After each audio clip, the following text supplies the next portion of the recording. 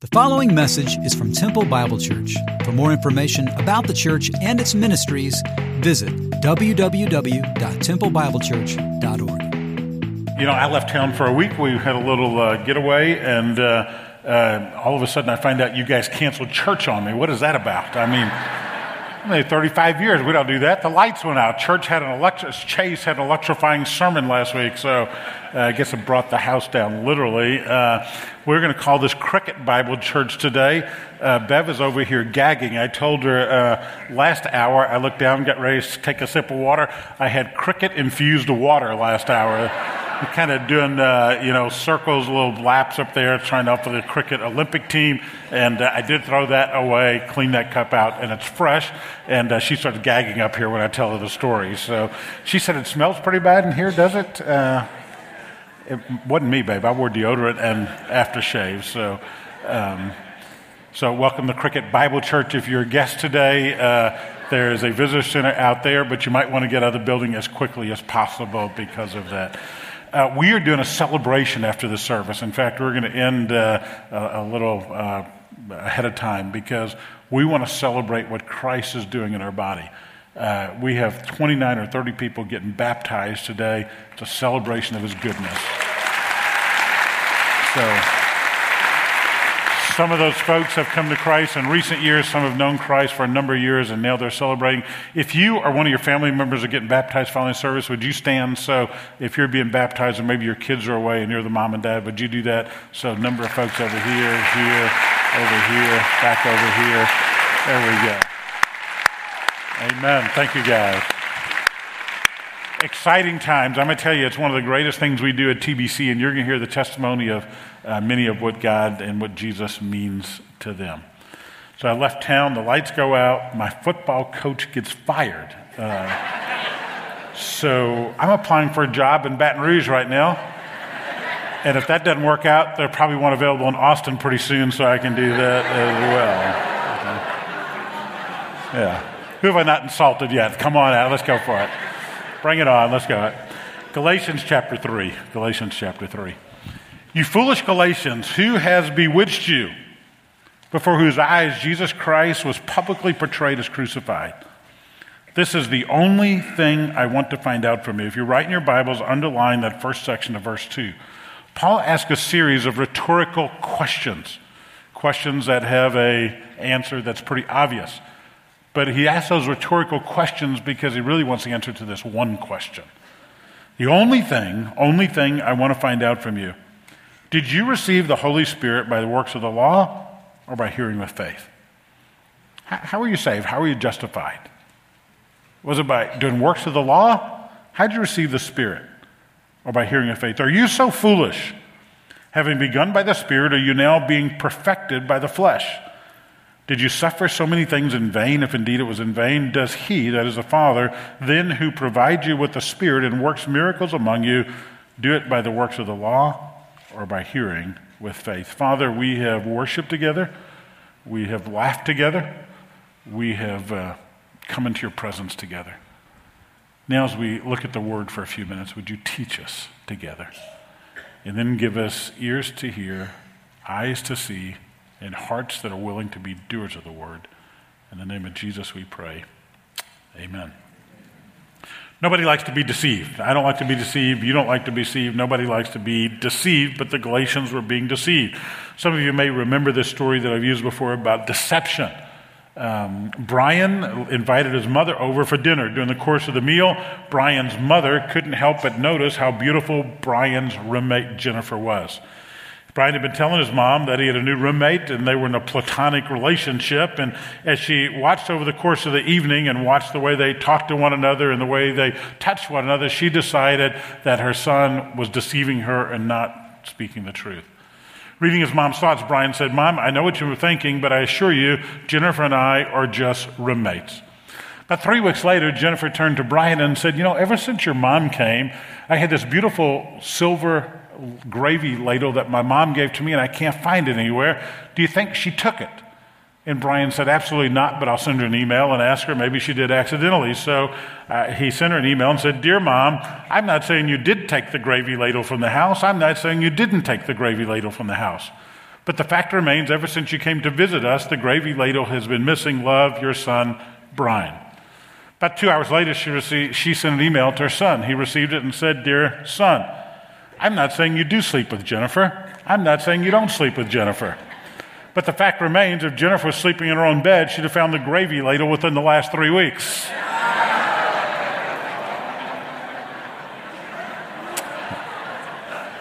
Never try to deceive mama is the name of that game, guys. But even more serious than that, there were some false teachers coming on the heels of Paul and saying Jesus isn't enough. True saving faith, true justification, which means to be declared innocent, true righteousness comes when you trust Jesus plus a little bit more. And that little bit more was the Mosaic Law. And Paul's saying, no, it's by grace, it's by grace, it's by grace, it's by grace. You're saved, your sins are forgiven, the righteousness of Christ is imputed to you, that is placed within you, and you are pleasing to the Father for the rest of your life. That's what Paul's saying in the book of Galatians. But these false teachers are coming and they're saying, no, true saving faith is Christ plus. And these false teachers were Judaizers. That is, they came out of Judaism, or they were Jews coming out of Judaism. And all their life they've been taught, you have to keep the Mosaic Law. You have to observe the Sabbath. You have to be circumcised. It's a sign of the covenant. Your boys get circumcised on the 8th day to show that you're a covenant-keeping family. You have to obey the Sabbath and all the rules that go along with that. You have to follow the dietary restrictions and rules that are there. You have to do all those things. So true saving faith, these false teachers are coming on the heels of Paul, and they're saying, you have to have Christ plus something else. And if you look in your Bibles at Galatians chapter 1, verse 6, Paul calls this a different gospel. He says, how can you be deceived by this different gospel? So they're coming in and they're teaching something that is strangely different from what Paul has taught. This has created division within the body of Christ. Chase was with you last week. Well, you weren't here last week, so the lights went out and you left. So, but what the text was last week, Peter and Paul have a confrontation. Peter is now moving away from the Gentiles because these teachers are saying you can't associate with them if they don't keep the law. Paul confronts Peter and says, you're wrong, Peter, and now takes us to chapter 3. And in chapter 3, what Paul's going to say is, I want to remind you of how you came to faith. And then I want to remind you how other people came to faith. And that's going to be the first of 6 arguments that Paul is going to use in Galatians 3 and 4 to show what true saving faith is all about. You ready? Okay, here's what we're going to do. You ready? Yes, okay, let's do it. So he's going to say, I've got one question for you. It's in verse 2. This is one thing I long to know, the one thing I want to know. And he's going to say, I want to argue personally. I want to ask you a question. The question is, how were you saved? So I ask you the same question Paul is asking in the Galatians. How were you saved? Were you saved by doing good things? Were you saved by good works? Were you saved by getting baptized? Were you saved by joining a church? Were you saved by tithing? Were you saved by working in the nursery? Were you saved by being a good person? Yeah, I've got folks that come to me and say, you know, Pastor Gary, I'll tell them, tell me your story. And they say, well, I had a godly mama. My mama could cook a biscuit like nobody could cook a biscuit. She was a godly woman. She was on her knees all the time praying for us. And I said, that's great, but tell me about you. I had a godly mama. Not what I ask you. I'm happy you had a godly mama. Tell me about you. I'll ask a dude, tell me about your faith. Well, I had a godly grandpa. Man, my grandpa could shoot, he could hunt, he could hit the golf ball, my grandpa was everything to me, and he was a godly man. Great, I'm glad you had a godly grandpa. So did I. I had a godly mama, godly grandpa. But what about you? And that's what Paul's saying. How'd you get into this? Did you do something to get in? Or was this a gift from God? Did you keep the law to get in? Was it by doing all these things, or was it truly a gift you received? So that's where we're headed. That's what Paul's going to look at. So in verse 1, you look at the tone of this. He says in verse 1, you foolish Galatians, who has bewitched you? It's who's charmed you, who's deceived you. That's where I get the concept of deception. He says, but your eyes to your eyes, Jesus Christ was publicly portrayed. He said, I painted a picture for you of the crucifixion of Christ. We've seen that done. You watch The Passion of Christ, you read books, you watch movies. We've seen Christ portrayed to us. It's a portrait. But he says, how can you be so foolish? Then you drop down to verse 3. Are you so foolish? So twice he asks them the question. It's like a father correcting a son. It's like a parent correcting his children. I mean, that's the tone of this. When I was a young man, when I was a teenager, sometimes my dad would say, son, are you foolish? And I wouldn't say, yeah, Dad, I'm foolish. No, I never said that. I'd be picking myself up off the floor. But are you foolish? And usually it's when I was fighting with one of my sisters or going out with my friends doing stuff I shouldn't do. Or are you just foolish? That's the tone of this. It's a father to a son. How could you be so foolish? How can that happen? Are you foolish? If you've begun by the Spirit, you're going to now perfect yourself in the flesh. And so it's like a father with a son. So he has several rhetorical questions so he can get to the one question he once answered. That one question is, how did you get into this? How are you saved? What's true saving faith look like? And so Paul asked that question. I asked that question, how foolish are you? Who loaded that thing up? Somebody sent me that picture this week. I had just, or last week when I put this together, and I just typed out, how can you be so foolish? And I popped on my email, popped that up, and I thought, that's what foolishness looks like, something like that, okay? But Paul's saying, how did you come into this? How did it happen? What is the true gospel? That's the one thing I want to know from you. Because if we know what the true gospel is, then we know how we came into this and we know how we live it. So he's like a mom or dad asking this question. How can you be so foolish? Foolish about what? Well, you've seen Christ publicly portrayed as crucified. And where did Paul get that information from? Well, if you remember a couple of weeks ago when I last preached, he met with Peter for about 15 days. After he was saved, he went and met with Peter, and I told you that's the number one conversation I would love to hear in all of human history is the conversation of Jesus with the disciples on the road to Emmaus following his resurrection. I would love to hear that conversation, Jesus and those two guys. The second conversation, if I could eavesdrop on any conversation in all of human history, would be the conversation when Paul met Peter for the first time, and Peter began to tell him about Jesus. How do you think Paul knew all this stuff? Well, he sat with Peter. I guarantee you they didn't talk about the Jerusalem Giants in the soccer game that day. But they talked about the Savior. And he says, this is the only thing I want to find out from you. And then he asks these questions. Did you receive the law? Or did you receive the Spirit by works of the law or by hearing? Well, obviously by hearing. Did you begin by the Spirit and now being perfected by the flesh? Of course you can't be perfected by the flesh. Did you suffer so many things in vain, if indeed in vain? Of course not. Does he who provides you with the Spirit and works miracles among you do it by works of the law or by hearing with faith? Well, obviously it's hearing with faith. The law cannot in any way save us at any point in time. Doing more, seeking more is not going to be that which allows us. That's not true saving faith. The way that Paul asks that question in verse 2 is quite interesting. He says, did you receive the Spirit by the works of the law? Did you receive the Spirit by the works of the law? Now, if you were going to ask somebody if they know Christ, that's probably not the question you would ask them.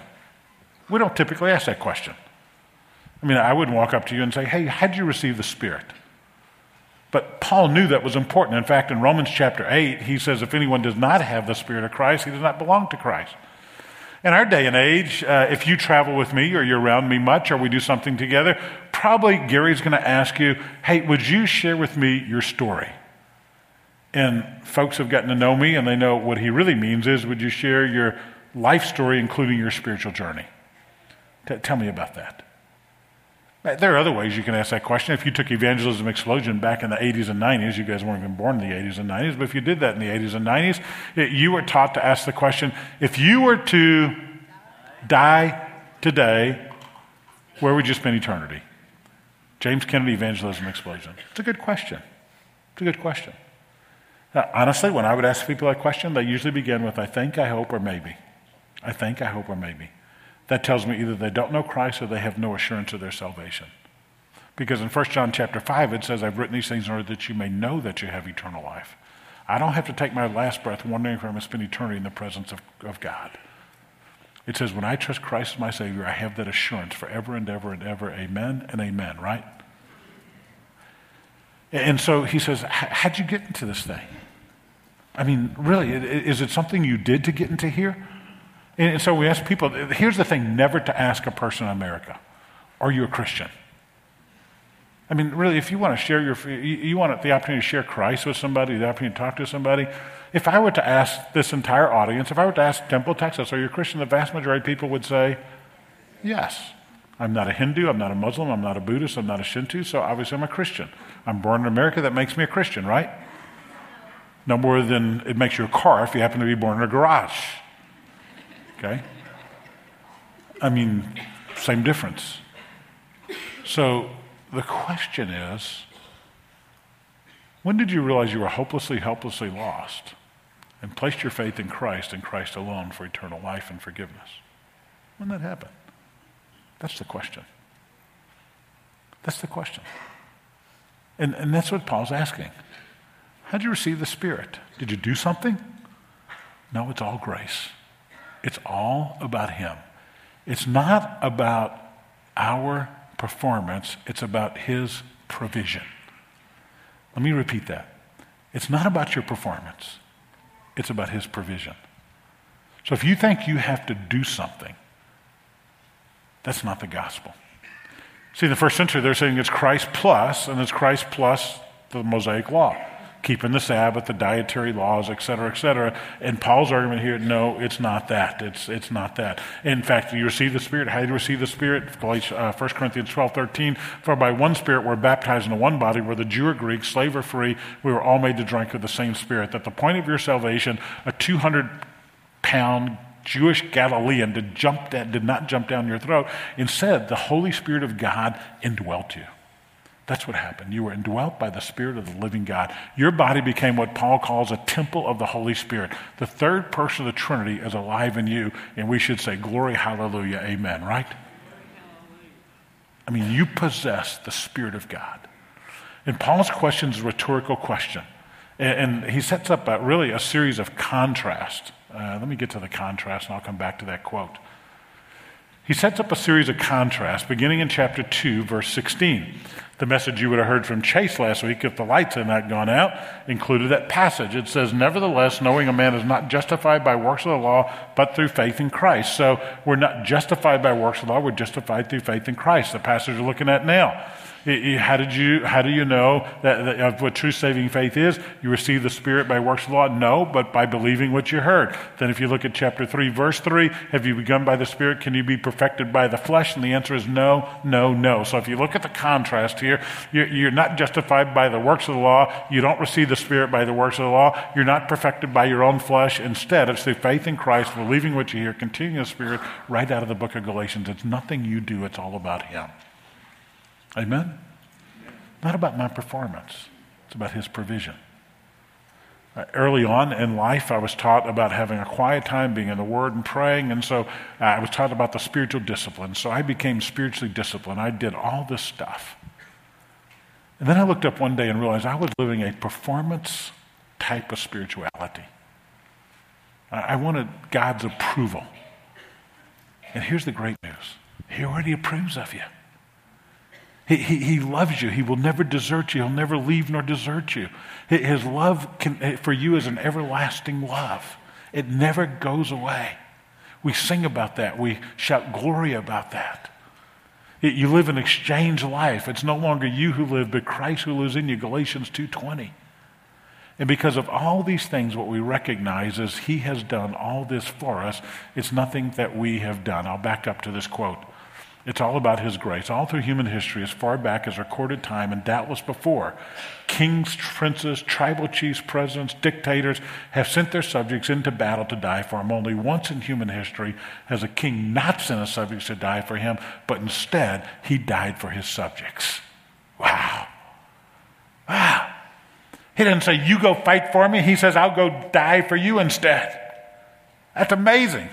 We sang the song Amazing Grace. We're going to sing another song about His grace at the end of the service, and it's because of this right here and what He's done. He didn't send you to die. He died for you in your place as your king. Chuck Colson says in this book with Harold Fickett, this is the king who introduces the kingdom that cannot be shaken because this king reigns forever. Another author puts it this way. The grace of God is outrageous. By normal human reason, it doesn't make any sense. We should have to do something to get salvation. There's no adequate reason for God to love us that much or be that generous, but He is. God is supernaturally generous. Not only does God's grace save us from sin, but He transforms us into His children. So in verses 1 through 5, He's asking rhetorical questions, and He's saying, tell me, how'd you get into this? By your works? By your good deeds? No. Because the Savior has done this for you. The Savior has accomplished this for you. The Savior has made this happen. And so he says, the first argument is about personal stuff. The second argument, And by the way, that grace, that amazing grace, is a true gift. You remember what Mark Twain said? I've used it many times before. Mark Twain said, heaven goes by grace. If it went by merit, you would stay out and your dog would get in because your dog is nicer than you are. And he's right. I mean, we had this little schnauzer one for years, 14 years, 15 years, something like that.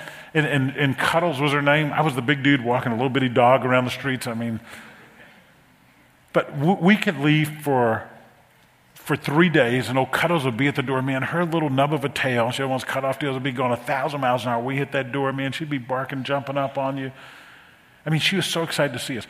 We could leave for 3 minutes and forget something in the house, drive back in, put the garage door down, pop it back up, come in. You know what happened when Cuddles heard that car come in? She's back at that door. We're just going 3 minutes now. Man, that tail's going 1,000 miles an hour. She'd jump on it. She's so glad to see you after 3 minutes. I'm sure in her dog mind she's thinking, I wish you guys would leave and not come back for a while, but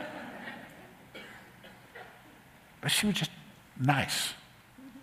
There are a lot of people that aren't nice. And he says, you know, if heaven went by merit, you'd stay out and your dog would get in because your dog's nicer than you are. And Paul says, there's nothing you can do. There's nothing you can earn. It's all given to you by God. At TBC, there are a lot of people that foster and adopt. And I love that. I love seeing what the next generation is doing. And how many of you have either fostered, adopted, or been fostered or been adopted? Let me see your hands. You're a part of that. So raise them high. Watch this. Look around. Take a look. Dozens. I just love that. I love that. Well, if you go to adopt a kid, you don't say, hey, what are you going to bring with you? You don't say, hey, how much money you have for this? One author writes it this way. You and I both know that an adoption is not something we earn, it's something we receive. To be adopted into family is not a feat one achieves, but a gift one accepts. The parents are the active ones. Adopted agencies don't train children to recruit parents. They seek parents to adopt children. You don't write in the interview, we've got some questions for Johnny before we adopt him. We want to know if he has a house to live in that we can move into. We want to know if he has money for tuition. We want to know if he's got to ride to school every morning, if he knows how to cook, if he knows how to clean. Because we want Johnny to come to our house, but you wouldn't do that. But you come and you say, Johnny has nothing, but we have love to give him. So you've been adopted by the Father. And you know what you come with? Nothing. Empty hands. Saying, would you take me in the family? And he says, yes, yes, 1,000 times yes. Look at the cross. The Savior's portrayed there. When you come to him by faith, you're part of the family. So Paul says, I want to ask you a question. It's a personal question. How were you saved? Did you do anything? No. So then he says, in the second argument, beginning in the next verse, he says, how are others saved? And if you look at the next verse, it says, Abraham did works, and it was credit to him as righteous. Is that what your Bible says? Abraham was baptized, and therefore he was righteous. Abraham did what? Believed God, and it was reckoned to him as righteousness. Righteousness was credited to his account. It was paid in full. He was given everything he would need for spiritual living in life. And it's not because Abraham did anything. It's because he believed. Now, the Judaizers are coming in, and they're trying to deceive people, and they're saying, hey, it's faith plus, and one of the big things was circumcision. Because every good Jewish boy was circumcised on the 8th day. It symbolized the faith of the parents who's part of the covenantal family. That's why Jesus himself was circumcised on the 8th day. You go to Luke and you see it there. You had two old folks in the temple, Simeon and Anna, and they were there waiting for the Messiah to come. Jesus comes in. His parents, being good Jewish parents, had him circumcised, keeping the law. So if circumcision or keeping the law saves you, and Abraham is the father of Judaism, and Abraham would be circumcised, and that's part of getting saved, don't you think the moment he believed and it was reckoned to him as righteous, verse 6, he'd be circumcised? Well, if you were to trace this down, write down in the margin of your Bible on your notes, Genesis 15:6, that's where this comes from. 14 years later, Genesis 17, Abraham is circumcised. So wait a minute, Gary, that doesn't add up.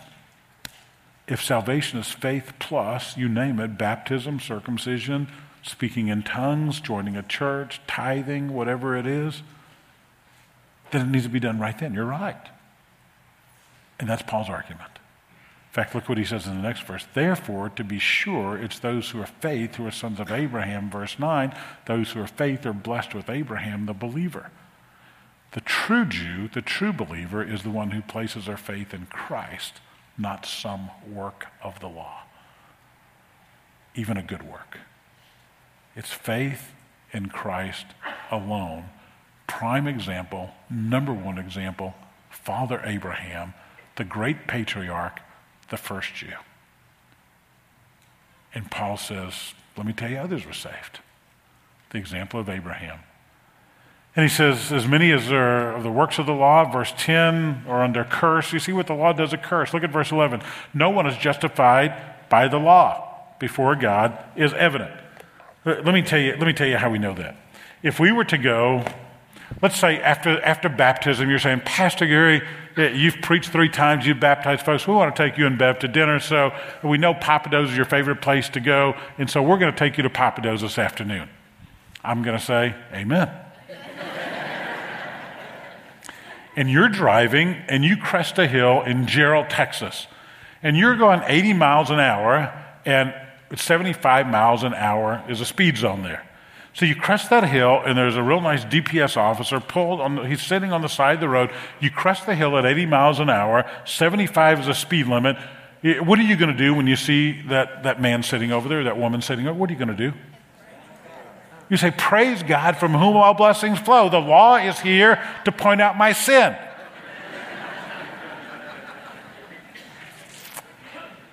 So, about 3 weeks ago, I'm driving through Temple.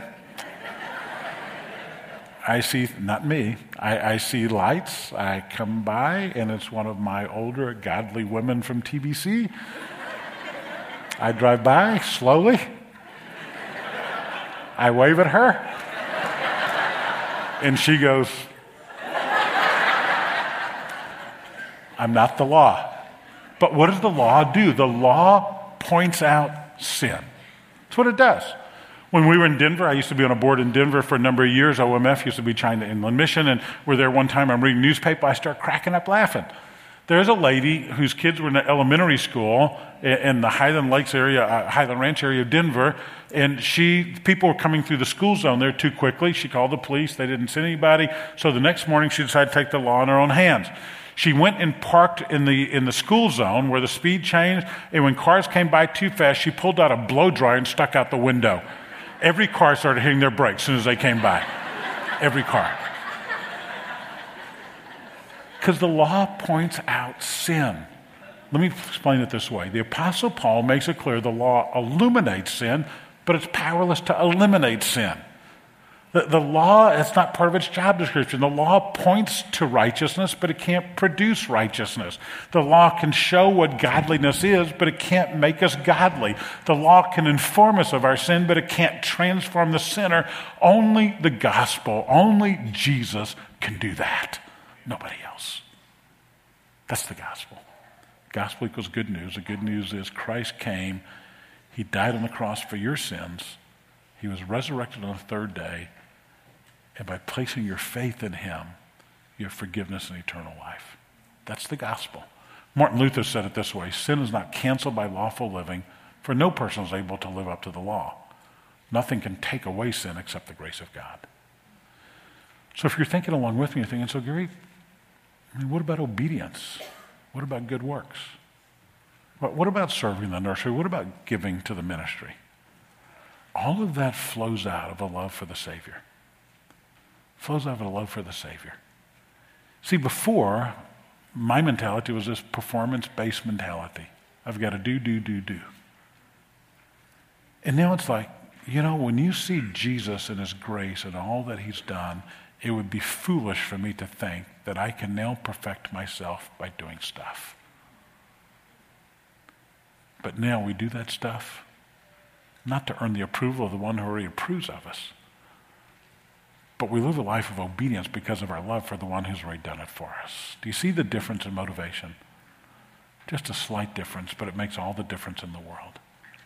Because of who he is and what he's done, We desire to worship him, serve him, give to him, honor him, and glorify him in all we do. What Paul's doing is, he says, I want you to go back and remember your salvation. I want you to go back and remember Abraham's saving faith. I want you to remember the past so you can stay grounded in the present. So if you remember the past, these false teachers, worship team, would you guys join me? If you remember what God has done in the past, then you can stay grounded in the presence. And that's what Paul's saying. Remember when you came to faith. Here's when Abraham came to faith. Had nothing to do with anybody's performance, everything to do with God's provision. That's the gospel. That's the gospel. So when you go through times of doubt, which you will, or you go through times of struggle, which you will, and you go through times of questioning, which you will, you look back at the past and you remember what God has done to stay grounded in the present. Most of you, but not all of you, were here 3.5 years ago when I was diagnosed with a really bad disease. Prognosis is still real poor. 30% chance to survive 2 more years. That doesn't change. And if you remember, I'm the guy who has not had much anxiety in my life, depression in my life. It's just not something that I experienced much of. Occasional sleepless night, 2 nights, but nothing like what hit me then. And I am hit with anxiety. I can't sleep at night. I lost all kind of weight. I'm losing weight now, but I'm trying to. But then I just couldn't eat. Bev said, there's something wrong with you. You're not interested. You can't sleep. You can't eat. And you're not interested in sex. There's something wrong with you. And so there was. I was just struggling. And by God's grace, I wish I could tell you in a couple of weeks that went away, it took 4 months. And I've been asked by many of you, how'd that happen, Pastor Gary? Well, let me tell you how it happened. 2 things. First of all, the body of Christ. I didn't overcome that. Jesus overcame that through you. I used the example early on. I said, there's a guy whose 4 friends carried him on the litter and brought him to where Jesus is. They cut the hole in the roof and dropped him down. I love carrying people's litters. That's the way God's wired me. I love being a shepherd. But I don't like being on the litter. I don't like it. But I've been there for 3.5 years. And one of the reasons that anxiety and that depression and all that stuff went away, because I asked you to carry me, and you've been carrying me. And I don't take that lightly. You've been praying, God has been faithful, and that stuff went away. The second thing is I begin to remember the past. I begin to remember the faithfulness of God. I remember God's faithfulness when Bev and I struggled our 3rd year here in our marriage. I've shared that story with you. We just struggled. I was a knucklehead and wasn't doing the things a good husband should do and loving my wife and wasn't unfaithful to her, but I just wasn't a good husband. And God picked us up and pulled us together, and for that was 32 years ago, and by grace, this is my best friend, my lover, the person I want to be with more than anybody in life. And I remember God's faithfulness then. And then I remembered when our son was diagnosed with type 1 diabetes in college. He's lean and mean. That shouldn't happen to him. And it just kind of blew our circuits. And God was faithful. And he used that. Now he's a pediatric endocrinologist functioning with diabetic kids every day. And I remember God's faithfulness. And then I remembered we had twin grandsons born. They weighed 3 pounds and 3.5 pounds, and they're in the neonatal ICU with bells and alarms going off every day for weeks. And God was faithful. Those little guys are 10 years old now. And then I've looked out here, and I've seen you. And I've seen guys get a hunger to grow spiritually. And I look around, and I think guys having ministry at work, and guys leading people to Christ, and people whose lives are drastically changed, marriages that are reconciled, and addictions that are dropped. And I see God's faithfulness. And so, to steal a phrase from my favorite author, I return to joy. God brought that joy back. And had nothing to do with me. Nothing. Had everything to do with your love and care and with God's faithfulness in the past. And so if you want to stay grounded in the present, you look at the past. And Paul says, how can you foolish Galatians look at the past, see what he's done in your life, look at the past and see what he's done in Abraham's life, and not trust him fully? That's the message of Galatians. That's the message of chapter 3, verses 1 through 14.